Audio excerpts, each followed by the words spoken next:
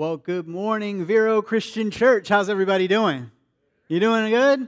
Man, I'm so excited to be here in my hometown in Vero Beach at my home church. Love you guys so much. If you don't know me, my name is Elliot. I'm the associate minister at Swiss Cove Christian Church in Jacksonville, Florida. You may have met my father. He's been here a minute. His name is Scott Blount. Okay, and I'm really excited to be here with you today. I bring you love and greetings from your brothers and sisters in Christ in Jacksonville and from my wife and kids who could not be here today. They wanted me to tell you that they love you too. And when Steve called me to ask me if I would preach, I said, that would be amazing. I don't often get to come and spend time with you all on a Sunday morning. So I said, okay, when do you want me to come? And he said, I want you to come on July 19th. And I said, oh, wow, that's pretty cool because I'm already going to be on vacation July 19th and I'm going to be in Vero Beach. So that works out pretty good. I said, well, what are you talking about at the church right now? He said, we're doing the Sermon on the Mount. And I said, that's weird because we're doing the Sermon on the Mount in Jacksonville right now too. And I said, so what do you want me to preach? Like specifically, what do you want me to preach on? And so he told me, and I couldn't believe it because I'm preaching this sermon in 2 months in Jacksonville. And it's crazy how God works, isn't it? And so I'm excited to share with you what God has been sharing with me over the last few weeks as I've prepped to talk with you this morning. But before we get too far into it, I need to tell you that my wife, Abby, and I are huge fans of Dave Ramsey. You know who Dave Ramsey is? You know who I'm talking about, right? He's that crazy bald guy with the giant scissors chasing people around trying to cut up their credit cards. You know what I'm talking about? Because debt is dumb and cash is king and all this stuff. And he says, you got to live like nobody else so that you can live and give like nobody else. You know what I'm talking about. And so I'm listening to his podcast every day, and I love it. And my favorite part is the debt-free scream. Have you heard this? Like they have these people call into the show, and they talk about how they pay it off, all this stuff in just a little bit of time. And at the end, they always scream, we're debt-free! And Braveheart music is playing, and I'm crying in the car and punching the steering wheel and doing all this stuff. And I'm just so pumped because I can't wait to get there. This is where I want to be. And a couple of months ago, we made it. And I was so excited. I'm like, yes, this is awesome. This is so good. I was so pumped to, push in that last payment to the student loan people and kick Sally Mae out the house and say, you are not welcome here anymore. Goodbye, forever. See ya. Good riddance. And, I just knew that when this happened, life was going to take off. It was going to change. And everything was just going to be amazing from then on. But you know what I found out? It was Tuesday. And it was good, and I enjoyed it, and it was awesome, and I don't regret it. But I thought that it would be a little bit different because we put so much blood, sweat, and tears into accomplishing this goal. And, there was no rainbow in the sky. There was no dove descending from on high. There was not even no fireworks or nothing. And I was like, this is a little bit anticlimactic, if I can be perfectly honest with you. I thought it would be a little different than this. And have you ever been there before? You worked so hard to get to a goal. Maybe for you it wasn't debt freedom. Maybe it was getting the Corvette, because you knew that when you drove down A1A in the vet for the first time, that life was going to be complete. You just knew that was going to be true in your life. And then you found out that you still got to change the oil, right? Maybe it wasn't the car. Maybe it was the house, getting the dream house. Or maybe it was hitting a number in the 401k, because once you hit $1 million in the 401k, then you are somebody, right? Maybe it's not that. It's got to be the boat, though, right? It has to be the boat. Because once you get the boat and people have to start calling you captain and you join the ranks of Crunch and Jack Sparrow, then that's when you know life is good. And it's funny, you ever feel like you're just running in circles? Like life is just a series. Here's what happens. We set a goal and we work really, really hard to achieve that goal. And then what we find out is that it doesn't fulfill us the way that we thought that it would. So what we do is we set a different goal. And then we work really hard, and then we finally achieve it, and then it doesn't fulfill. So we set another one. It just feels like we're doing this over and over and over in our life. And every time we reach another goal and understand that it doesn't satisfy us the way that we thought it would, we get a little bit more anxious, don't we? Because we're wondering, what is it going to be that finally, I thought this was going to bring me that joy and that satisfaction that I've been looking for. And if it's not this, I got to find something else that will do it. And I'm not as young as I used to. I'm not old now, but I get a little bit nervous because what if I don't find it? And it's funny because sometimes we spend our lives chasing things that don't matter, and then we wonder why it feels like we wasted our lives. We spend our lives chasing things that don't matter, and then wonder why it feels like we wasted our lives. And we have an entire industry dedicated to telling us what is going to bring us fulfillment, don't we? They're like, hey, you get this, you buy this orange juice, you buy this detergent, you do this, and everything's going to be great. And then we try it, and we're like, it's not working. It's not working. And maybe you've started to wonder the same thing that I've started to wonder is if money and position and power and all this stuff is going to bring the satisfaction that you're telling me that it's going to bring, then why is the suicide rate among the rich so high? Why is that? And maybe you've started to think that maybe Solomon had it right all along when he said in Ecclesiastes 5:10, whoever loves money never has enough.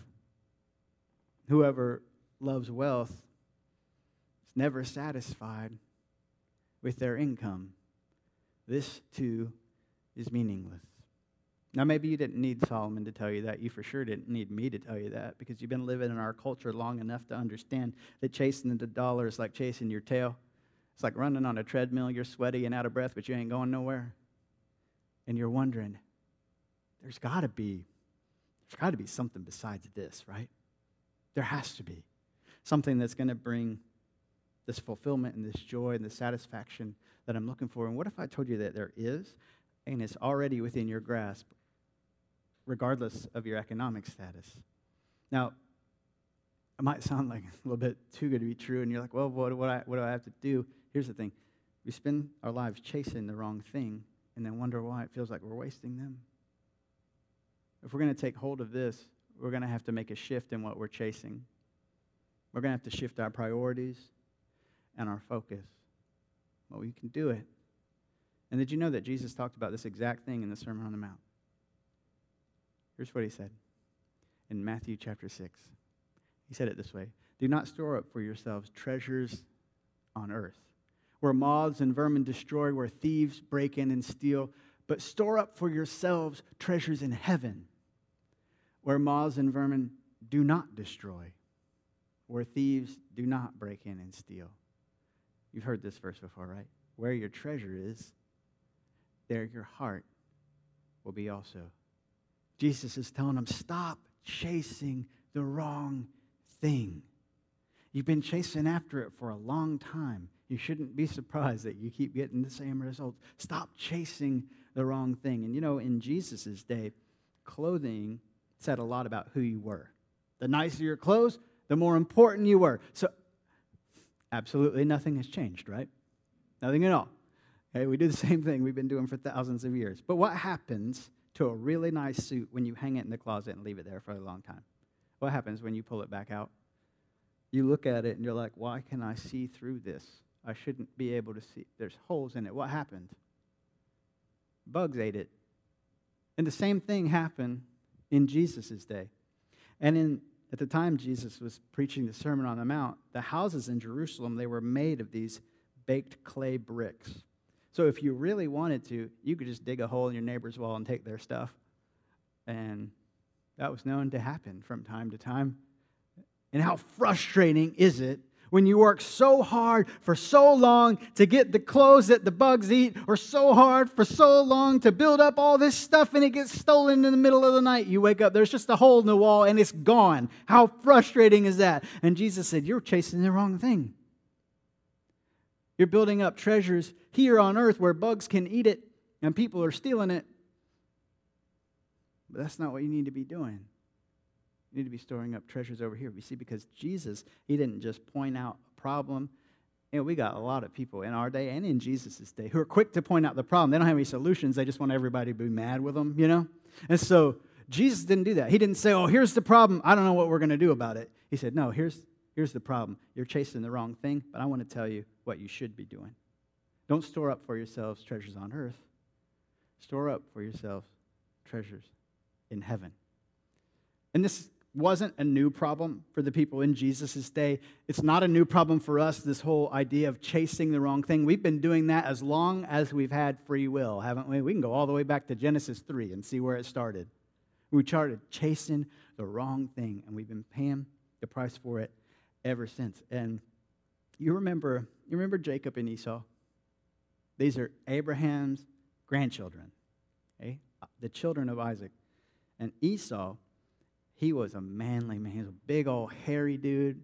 He's out in the woods. He's hunting, fishing. He's doing this stuff. He's got the jacked up truck with the shotgun rack. You know what I'm talking about? This is Esau. And he's just a manly man. And his brother, Jacob, is not any of those things.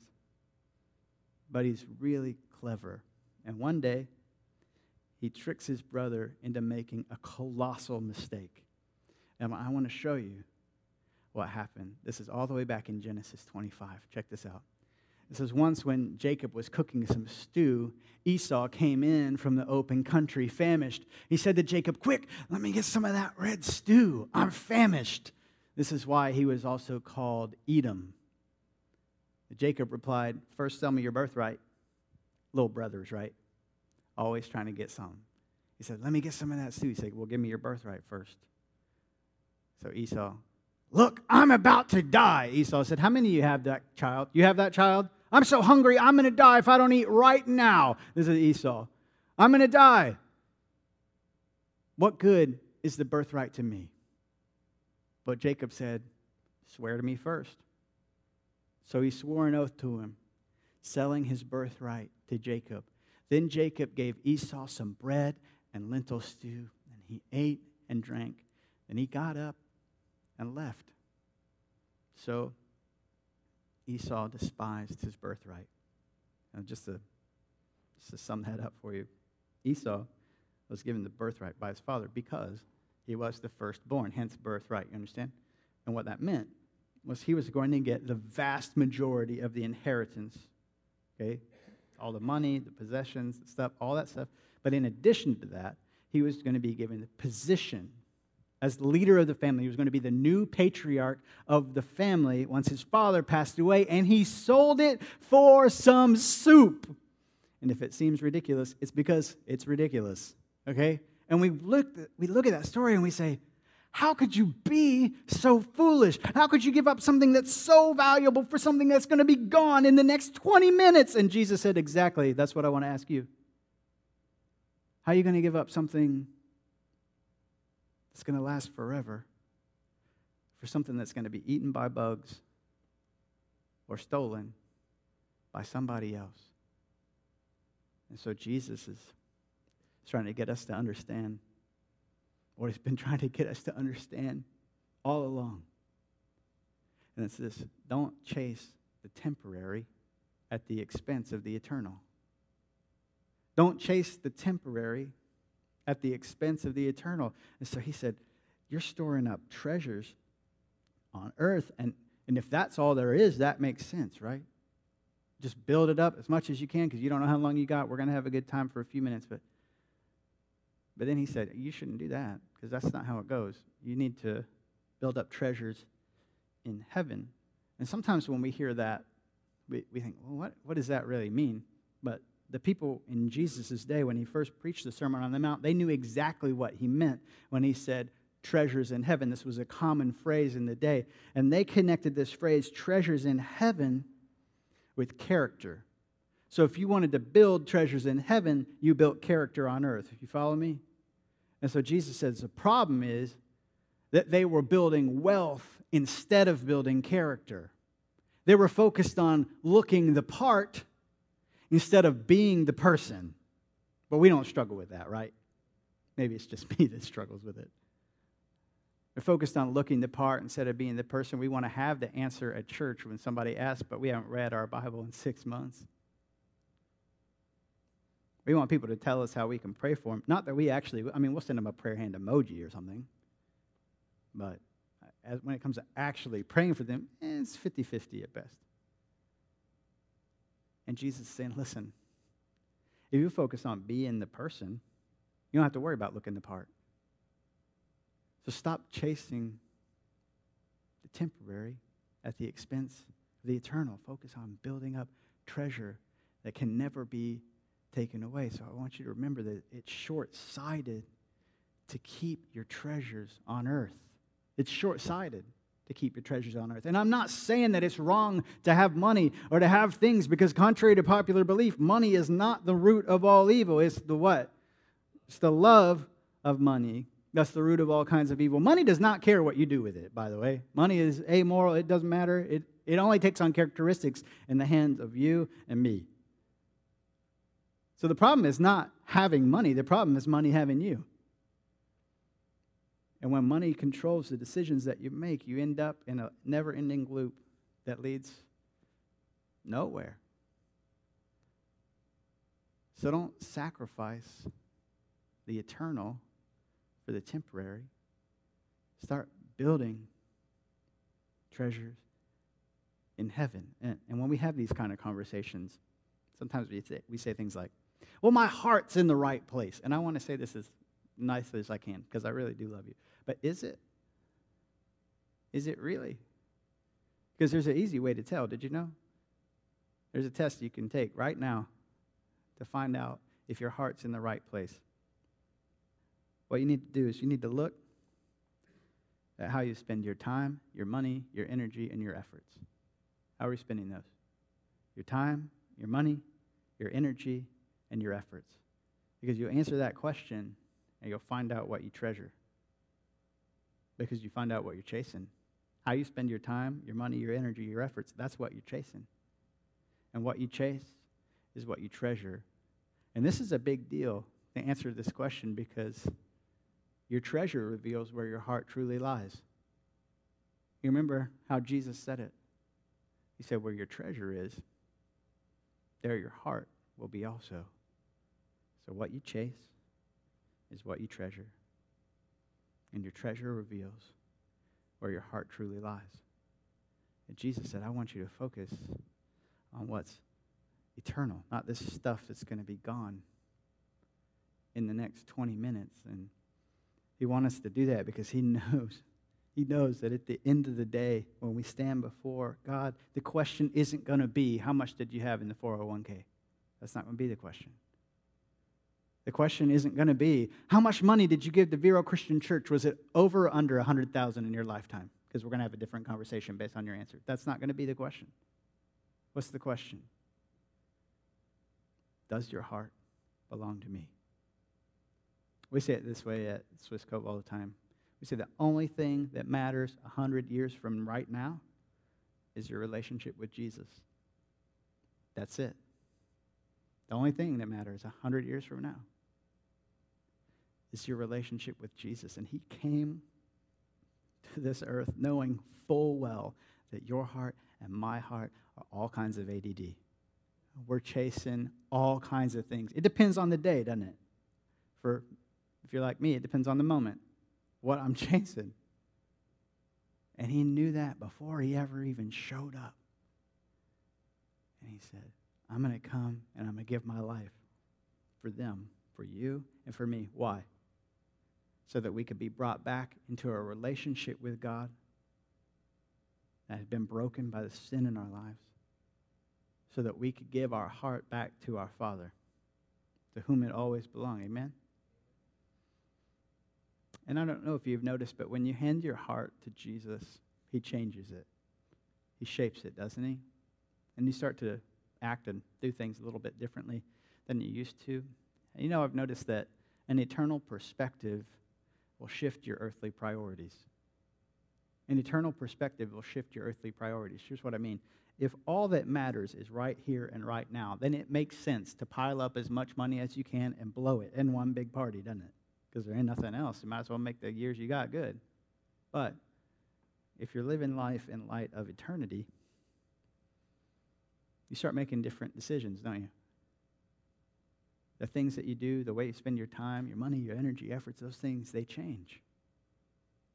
And Jesus, he told a story about a man who understood this in Matthew 13:44. Watch this. Here's what he said. So the kingdom of heaven is like a treasure hidden in a field.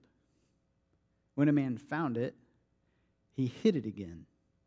Then in his joy went and sold all that he had and bought that field. Can you imagine the looks on the faces of his friends and family when he told them that he sold everything to buy that field? They said, what are you talking about, everything? You mean the house? Yep. You mean the truck? Yep. Even the bass boat? Yep. Everything. It's all gone. I got the field, though. And they said, why? Why would he do that? Because he found what really mattered. And what was that? He found the kingdom of heaven. Something that's not going to be eaten by bugs. Something that can never be stolen. And he said, I'm willing to give it all to take hold of that which can never be taken away from me. And when you do that, people will notice a difference in you, don't they? And sometimes they'll ask you, why are you acting like that? Like that's not how you should be. What happened? And you say, well, my treasure is in a different place now. And if you really want to freak them out, you say, so is my heart. So what are we going to do, church? We're going to obey everything. Jesus said, don't spend time building up treasure here on earth where bugs are going to eat it and people are going to steal it. He said, build up treasure in heaven. Build up the character of Christ. Well, how do we do that? Well, it's a big secret, so don't tell anybody. But it's written above my head right now. I had him install that just for today. It's pretty cool, right? Yeah. What does it say? It says, love God, love people, and serve others. Jesus said, I need you to love the Lord your God with everything you got, right? Heart, soul, mind, and strength. And I need you to love your neighbor as yourself. And sometimes we think, well, it can't possibly be that simple, because when it comes to our walk with Jesus, I don't know if you've noticed this, but sometimes we want to make it really a lot more complicated than it is, because if it's more complicated, then I have an excuse not to do it. But the truth of the matter is, it's really not that complicated. It's pretty simple. Now, understand there's a difference between being simple and being easy. I didn't say it was easy, because it's hard to live for Jesus, isn't it? It's hard to build the character of Christ. But if you'll do that, if you'll build in yourself the character of Christ, what happens is you start to look more and more and more like Jesus, which is the point of following him, is it not? To look more and more and more like him. And what you'll find is that as you begin to look more and more like Jesus, as the character of Christ in your life grows, you'll find that peace and that joy and that contentment and that satisfaction that you've been chasing over here for so long. You'll find that you've already got it. But you've got to stop chasing this over here and start chasing after Jesus. And the thing that's amazing about this is not only will you find that peace and that joy and that contentment that will last through this lifetime and in the next, but of people who will chase after the kingdom of God will not only have all of that, but they'll change this world as well. So church, let's be those people who aren't chasing the wrong thing. Let's pay attention to what we're chasing, because what we're chasing is what we treasure. And our treasure reveals where our heart truly lies. Let's give our hearts to Jesus and let him shape us as we go. Let's pray. Father God, thank you so much for today. Thank you for the chance to be here in this place. Thank you that you're here with us in the midst of it. Thank you that you love us enough to send your son Jesus to give his life for us. Help us to pay attention to the things that we're chasing. Help us to chase after you with all of our heart for all of our days. We give you all the glory and all the praise and all the honor, for you alone deserve it. It's in Jesus' name that we pray. Amen.